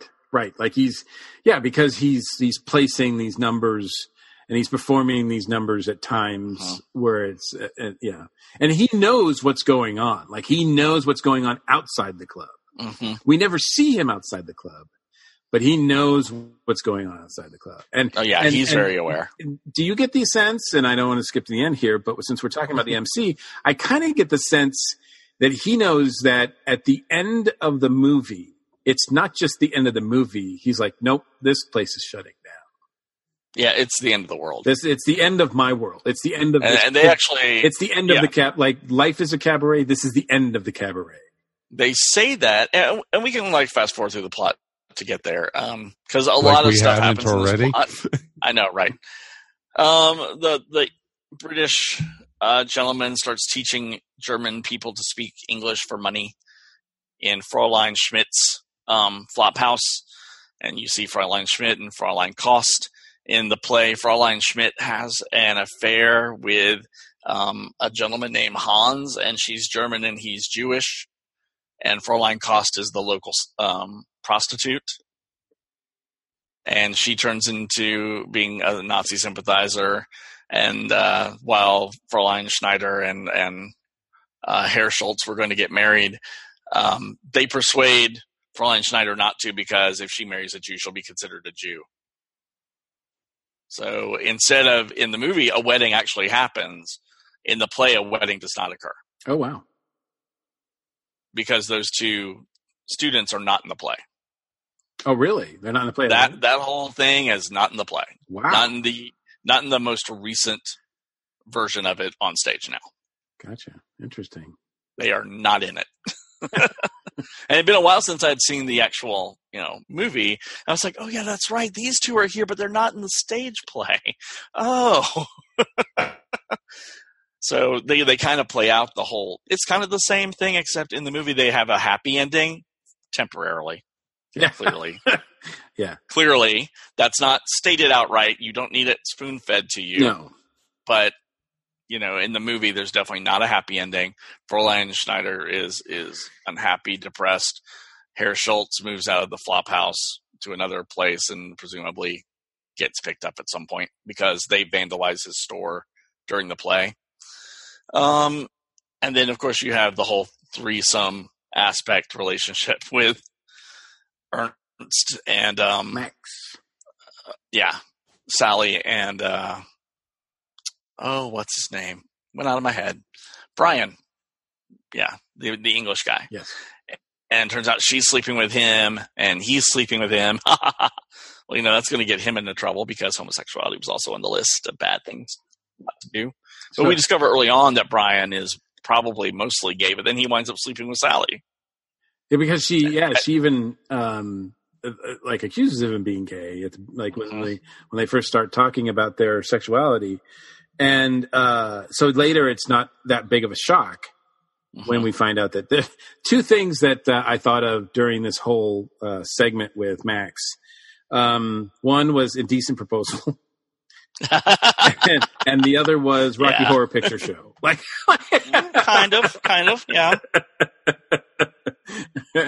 With Max in the Frank role. Mm-hmm. Oh yeah, he was definitely playing two ends against each other, so to speak. Yeah. Although, and of course, then Sally yelling at him about his infidelity was just hilarious. It's like, really? I think really that part of the movie, which is probably what the play is all about, but that part of the movie kind of that I don't want to say it didn't work for me, but it wasn't as thrilling as I thought some of the rest of it was. Well, you also have to remember the time. I know, I get it. 1972. Oh, sure. No, I get it. Ooh, scandal to show a bisexual relationship, no matter how brief, on screen. No, it was very, very taboo a little bit at that time. Oh yeah, totally. Because we've discussed. Well, they barely show it. We've discussed the boys. They barely show it because that's all they could get away with. Yeah. There was no actual sex on stage or on film, but you definitely know things were going on. There were enough looks and enough pauses to give you that. Oh, here it is. Got it. Oh, look at the song, the Menage a Trois song. Mm-hmm. The two ladies. Mm-hmm. Exactly. It's right there. Oh, yes. It is right there. That's what's going on. It's right in your face. Mm-hmm. So we get to the end, and Sally winds up becoming pregnant. She doesn't know whose it is. Not a surprise. No. I don't even think she knew how she got pregnant or what the symptoms were since she went into a library. It was like she was looking it up. I don't know what it means when I haven't had my period. No. She went to the library to tell him. I don't think she was. I don't think she was looking. I think she'd be looking for a dictionary. She doesn't seem that smart. Well, that's probably true. But she's talented, but not a smarty. Yeah, she's not. She's very talented. She just in the play version, she gets an abortion without telling him, and sells her fur coat to pay for it. Same as in the movie. So that pretty much is consistent. And this is when the writer character has decided it's time to leave Berlin. I have to leave Berlin. You have to leave Berlin because of everything that's going on. And Sally just refuses. Sally wants her career above everything. And this is why I think it works better for Sally to be British than American, because why would an American go to Germany to sing in a cabaret act when Hollywood is in California? Yeah, when she talks about being a Hollywood star. Yeah, that threw me a little bit. It was like the whole thing. Oh, I want to be in movies. I want to be a starlet. Why are you here? Germany is not the place you want to be for that. No. Well, I mean, they were doing some interesting things back then. I was going to say. I mean, we are talking about the German film movement back then was pretty strong. But I will say, and I think they table that a little bit with all the stuff about her dad. Yeah. So, which is not in the play. Right. So it kind of makes sense from that perspective. Mm-hmm. So that all that stuff happens, and then the writer leaves. Yeah, the writer leaves Berlin. He has to go back to he was only supposed to be there temporarily anyway to get credit for his visa's over. Yep. So he heads back in the play. He gets some money wired to him from the States to fly back home or get shipped back home, whatever he's going to do. And in this version, I think he just had enough money to get on a plane or the train to go back to London. Yeah, in the movie, they don't really like. They don't go into it much. They had the $150 each from Max, right? But to pay for whatever. But I mean, she blows through that because she needs to sell her coat for the abortion. So yeah, exactly. But yeah, I mean, they just kind of all of a sudden they're at the station and he's getting on the train, and I'm like, what happened there, right? We decide that he was leaving. Like it seemed really sudden in the movie. It's really sudden in the movie. It's not that sudden in the play. It comes after he gets beaten up, obviously. He's like, yeah, the Nazis are going to win. It's time to leave that would Berlin. Do it. Yep. Time to leave Berlin. Let's go. And it's the funny thing, right? It's the gays. It's the immigrants. It's the Jewish people. These are the people who are going to be affected most by this. And they are at the most not paying attention to what's going on around them. Mm-mm. The world's falling down around their eyes, and all they see is the Kit Kat Club. Meanwhile, you're driving by, oh, this guy got his head bashed in. Well, the most telling was, when one of the final scenes, and the whole audience were all Nazis. Yep. Yeah. And that's where I kind of get the impression that because Joel kind of looks at the camera to say, like, yeah, this is the end. This is the end. Like, this is, we're not going to, we're not going to perform. Well, Sally sings that song, the Cabaret song, which everyone, if they only hear, life is a cabaret, they think, oh, this is a great song. It's fun. It's peppy. Yeah, no. That's another thing that threw me when she was performing it. I'm like, oh, wait, this doesn't mean what I thought. The story about Elsie is right there. Sally commits suicide. Sally takes herself out. Yeah, that's she says, quite frankly, I want to be, when I go, I'm going like Elsie. Yep. Yeah. Pills and liquor. Mm-hmm. And then you go back to Garland in your head and you go, ho, ho, ho. Yeah, that's. It ties right back there. So. Yep. A lot of not so subtle subtext. Not at all subtle subtext at all. In the play version, in the one that Alan Cumming did, and this was true to the production, I believe, that they did on stage, where Joel Grey does his bow out and then just leaves. And in that production, they had a mirror aimed towards the audience, so you could see the people in the audience. So that's what that mirror ball effect is going on right there. In the new production that Alan Cumming was a part of, at the end, before he sings his song, the Kit Kat Club turns into a concentration camp. Ugh. And he takes off his jacket, and underneath is the black and white with the Jewish star and the pink triangle on it. And then he sings the 3 lines out. And then it's darkness. This is not a movie to make you feel good. Oh, not at all. This is not a movie that you're going to sit at home and go, oh, wasn't that a good time at the movie theaters? I want to go see the play now. I know, right? This is a tale warning us about being complacent when fascism rises. Mm-hmm. And it's scary in so many different ways. Mm-hmm. Yeah, even the peppy songs are like have an edge to them. Like "Money Makes the World Go Round" is probably if not the most famous, the second most famous song in this, right?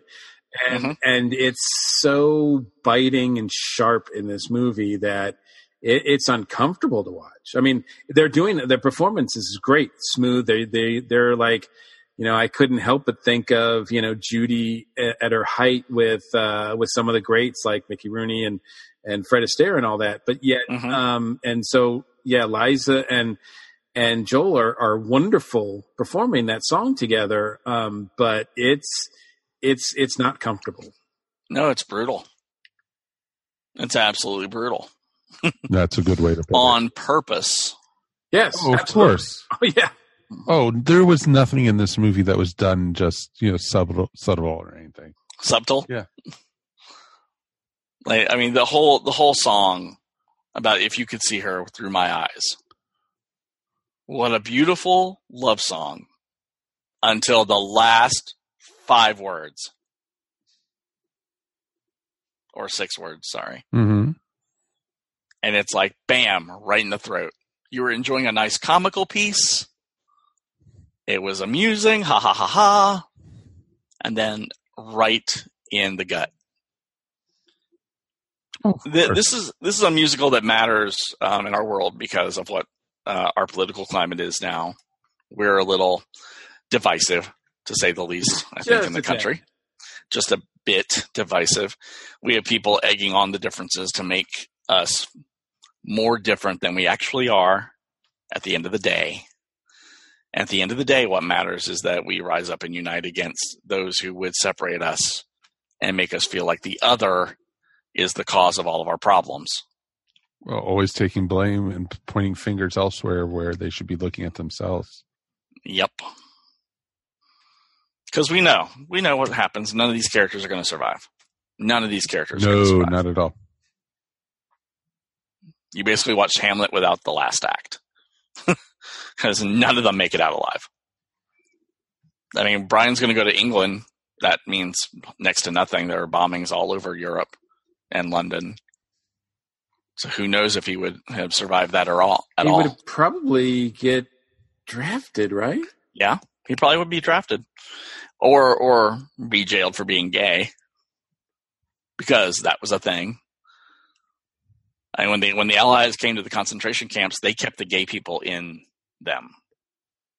Because being gay was an unacceptable crime to most of the Allies back then. It still is to some of them. Yep. So, yeah. It's a feel-good piece, right? Yeah.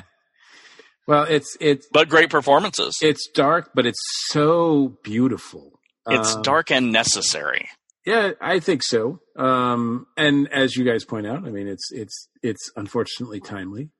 But it's, I mean, it's sexy. Like, can we say that too? I mean, look,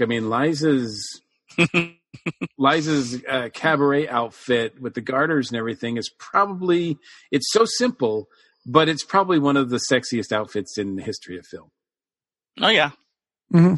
It's up there for sure. Oh yeah, with the top hat and the hat and everything. Mm-hmm. Yeah, the top hat and the slinky, barely covered. Each one of these girls is a virgin.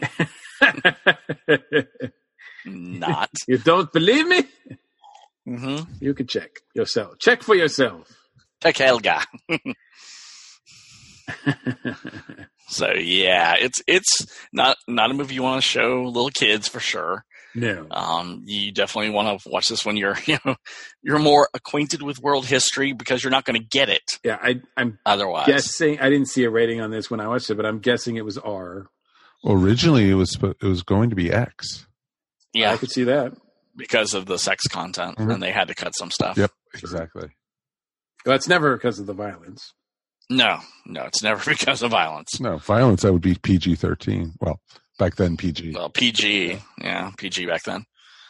I think they had to warn people this is not a musical you take your kids to because the only people doing musicals back then were the big pastiche movie musicals or Disney.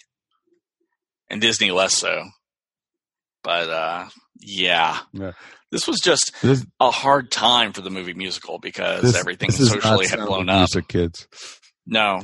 No, it's not. Although, also about Nazis. Interesting. How about that? Well, I think, with everything as dark as this movie is and everything that's happening, I think for me the scariest, scene is the Hitler Youth scene. I mean, that's so creepy. The one out at the beer garden. Yep. It was completely innocent. Mm-hmm. When the one kid started singing and then everyone started joining in. And then I loved what, Michael York said, still have them under control, do you?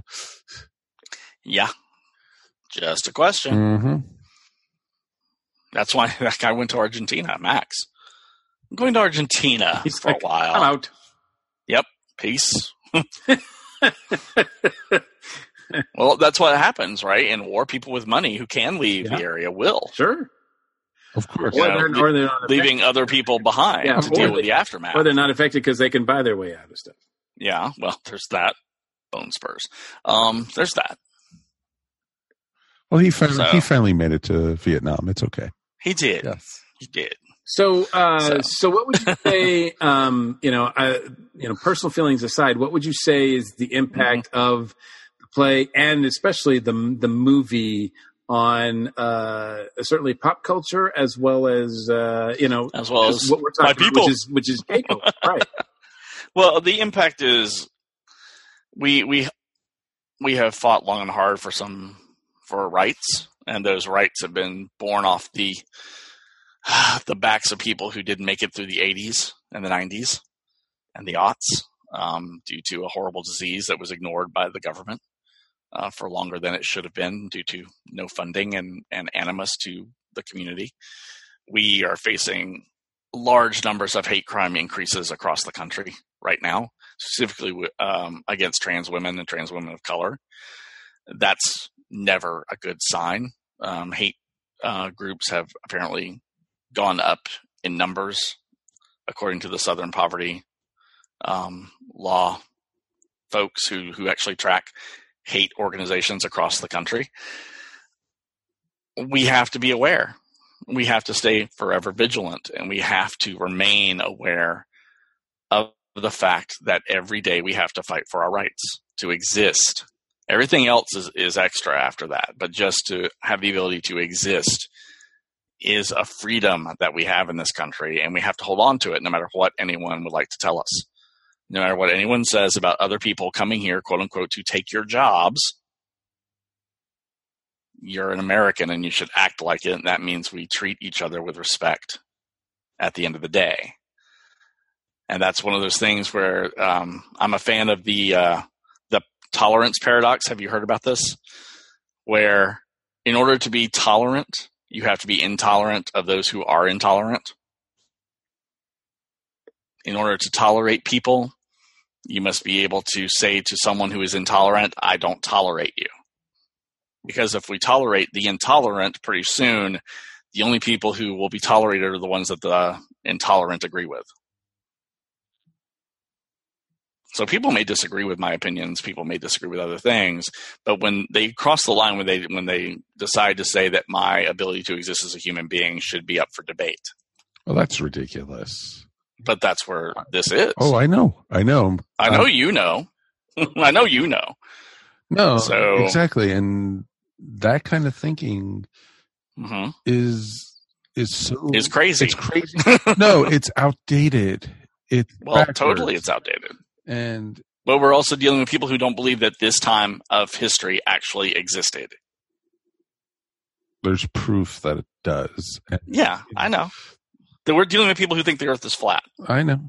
Trust me, I know. I'm looking forward to that reality show where they try to find the edge of the Earth. No, thank you. No, thank you. We're dealing with people who think, vaccines are bad, and we're having measles outbreaks. So, there's all kinds of things going on right now, and and it's going on in different corners, in different areas. Cabaret is a call to action and a call to resist apathy. I can see that's why Cabaret is important. It is a lesson to the audience to say, hey, wake up.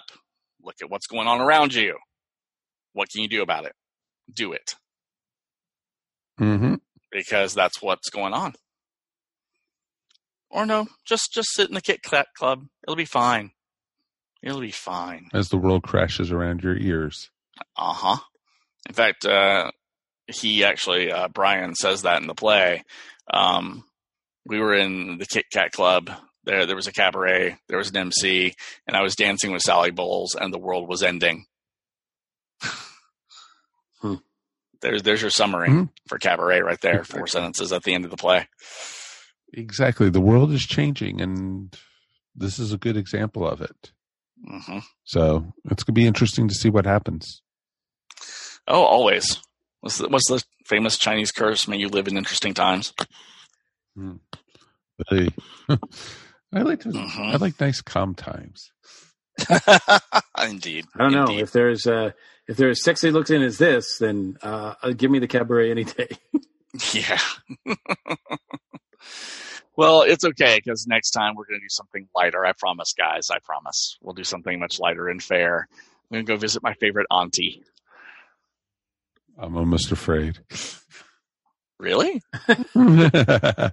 Really? Why are you afraid? Oh, Darren, you take us on trips where we don't go often. I know. And I love it. But that's why that's why we have you with us. Well, thank you. Exactly. I appreciate bringing a little fabulousness. Sometimes I got to bring it real, and this was, yeah, it's a musical, but it's a real musical when you apply it to the issues going on today. That's why it's important. Well, exactly. And it's not supposed to make you feel warm and fuzzy. This gives you, makes you want to squirm in your seat. There's reasons for that. Yep. It certainly is. It's a very squirmy thing. And when you, especially with that musical number about if you could see her through mine eyes, and you realize, oh, that's how easy you turn someone against a whole group of people. That song right there. Mm-hmm. Exactly. Wow. Just masterful work from Kander and Ebb. And we might do Chicago down the road. I haven't decided. There's not a lot of LGBT content in it. But certainly, hey, it's a musical, right? So maybe that qualifies it on its own. I've seen that one. But you've seen that one? I've seen the movie. Yeah. I haven't seen the play. Mm-hmm. I've done both. You've done both? Of course. All those legs. Yes. All those legs everywhere. Of course you've seen it.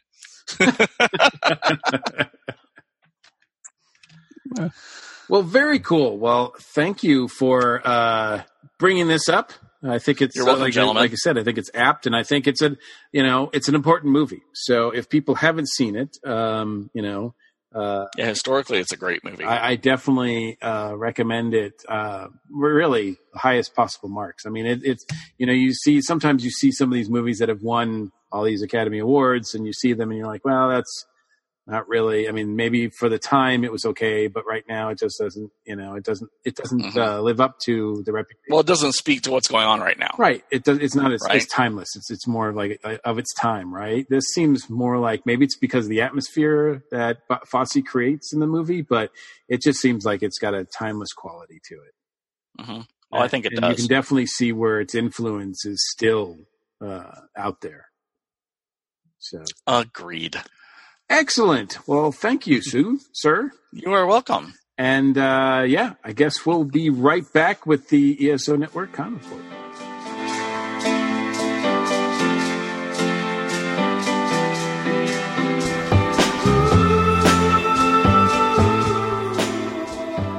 Welcome to A Geek Girl's Take. I'm your host, Angela, and this week, this Geek Girl is talking about the new chapter for the game Dead by Daylight that was just announced today. So, for the last few weeks, the developers of the game Dead by Daylight have been hinting at a new chapter with a new survivor and a new killer for the game as well. For those not familiar with the game Dead by Daylight, it's an asymmetrical game where you have 4 survivors and 1 killer. The killer chases their survivors, trying to knock them down and hook them on a hook at least 3 times. And the survivors run around trying to fix generators. Once they fix 5, they can open a door so they can escape. Now, this game has a lot of different characters, including many from horror movies like Michael Myers, Freddy Krueger, the cannibal from Texas Chainsaw Massacre, and then their own original characters like the Huntress, the Hillbilly, the Wraith, and stuff like that. So it's really, really cool. They also have survivor characters. Some of them are based off the movies, and some of them are original characters that they've made. Now, the new character, the new killer, is called the Plague. She looks like a mummy, and she just looks really, really cool. And she carries around an incense burner with her.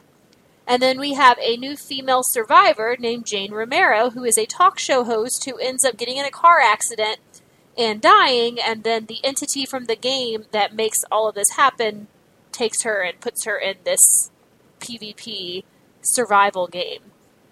So it'll be really, really interesting to see how these characters play out in the game, how they look, how their perks are, because some of them have really, really cool perks. And then also the changes that are coming to the game where the generators, well, you can only work on certain ones at the beginning, and then the other ones are unlocked as you proceed, so the killer can actually, catch you faster. So it's going to be really interesting to see how all of that works as well. I have really been enjoying playing this game, and if you like PvP games that are horror-themed, then you should totally check this out. It's available for PC and consoles, and it's really fun, but also super intense. Well, thanks for listening to A Geek Girl's Take. What will I talk about next week? Well, you're going to have to listen to find out.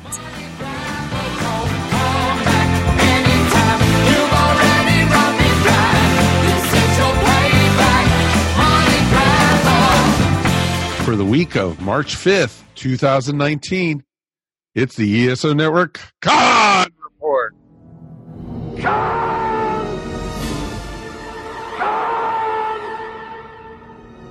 In the month of March, you can find ESO Network folks all over the Southeast, starting this Friday, March 8th, at Daredevils of Wrestling. That's KFW presents Daredevils of Wrestling. That is at the RV Resort Conference Center in Sevierville. I think it's Sevierville, Tennessee. You can find the PWR host himself, Richard. He will be there doing a live pre-show podcast. So arrive early and you can be on an episode of PWR with Richard.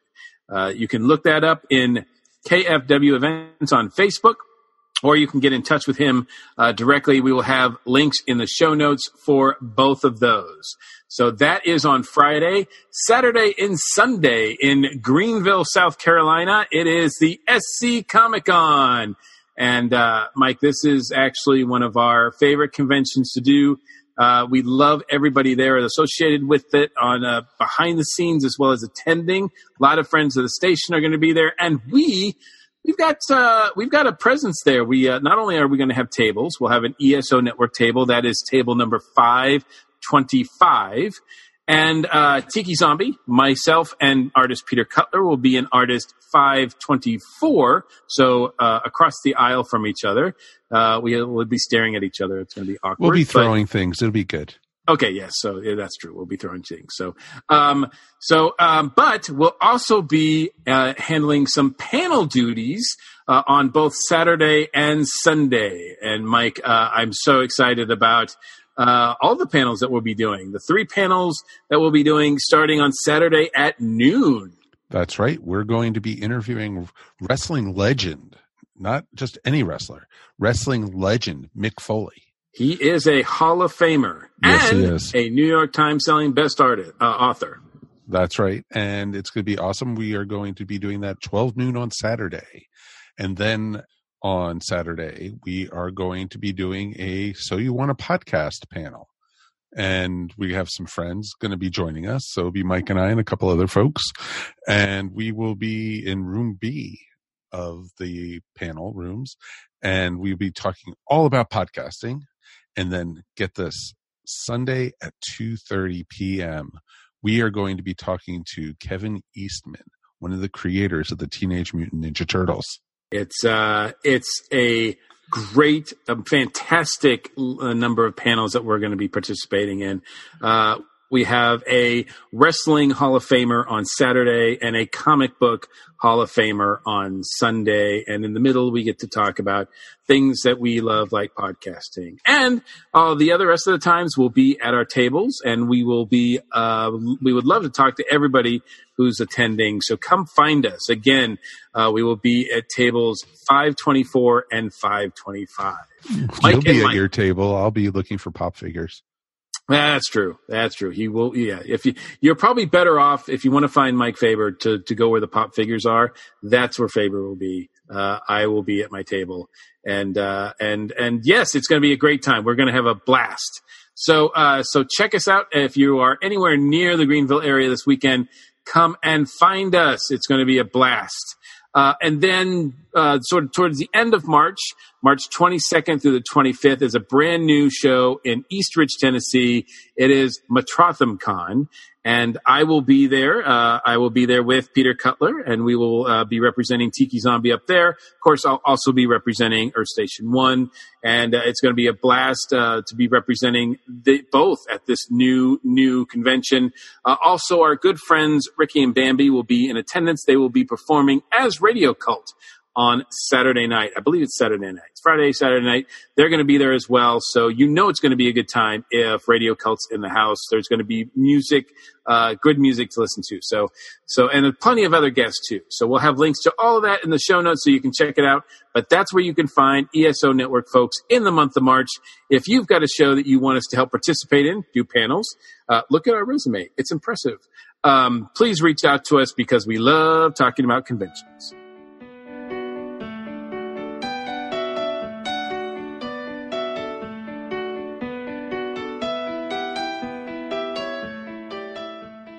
So that's going to wrap up another episode of the Earth Station 1 podcast. I want to thank everyone for joining us. Darren, thank you for bringing this topic out. You're more than welcome. It was awesome. It was great going back to the Cabaret, Chum. It's fun. It's a fun place to be. To a point. To a point. To a point. Right. To a point. The audience was getting a little fascist for me. But that's okay. A very pointed nice place point. to visit, but I'm not sure I'd want to live there. Oh, sure. Come on. In fact, I'm positive I wouldn't want to live there. Yeah, most of us wouldn't want to live there. We should remember that daily. Mm-hmm. Exactly. Anything you want to shout out about, sir? Not really. Everything's just same old, same old. Although I think I've committed to a cosplay for Dragon Con, but I was saving that for the Dragon Con show. So okay, well, that's going to be coming to you in a few weeks, so we'll wait till then. Yeah, ooh, Spoiler. A teaser. Spoiler. He's teasing the Dragon Con report. So is things heating up with the Legion stuff? Bendis keeps sending out Twitter teases, and I refer to it as, oh, look, DC's tickling my testicles again. Their Doomsday Clock number 9 is supposed to be out again this week. It was supposed to be out last week, and the week before that, and the week before that. It keeps getting delayed. No one knows why. And it's the one with the Legion ring on the cover. So we don't know what's going on. We have no clue. And I'm at the point where I'm like, DC doesn't know what's going on. I haven't read Doomsday Clock at all. I will, depending upon what happens with issue 9, I will pick it up on Comixology and read through it. But I'm not going to pick it up for one panel of a Legionnaire. Oh, in sure. a 32-page book for $5.99, and I'm really sick of DC doing that. It's like, oh my god, a Legion appearance, one panel, one person. No, yeah, they did that to me with the Justice Society crap. Yeah. I'm like, no. I've had it with the breadcrumbs. Get a real book together, and call me when you do. Until then, I've been on my personal little boycott, which I'm sure DC doesn't care about, but still. You know, yeah, well, DC. Well, it's like I would like a book with my favorite characters in it. That's all I'm asking for. Of course. You know, I'm not one of those guys who buys 80 issues of Batman a month. Sorry, Mikey. Well, I mean, Batman's a great character, but enough's enough. Show some variety, please. Yes, I know we have Batwoman, and we have Batgirl, and we have Robin, and we have Nightwing, and we have Red Hood. That's most of their line right now. They've got their own Bat Legion, really. Yeah, Bat Legion, Bat Cow. Yeah. all the Robins.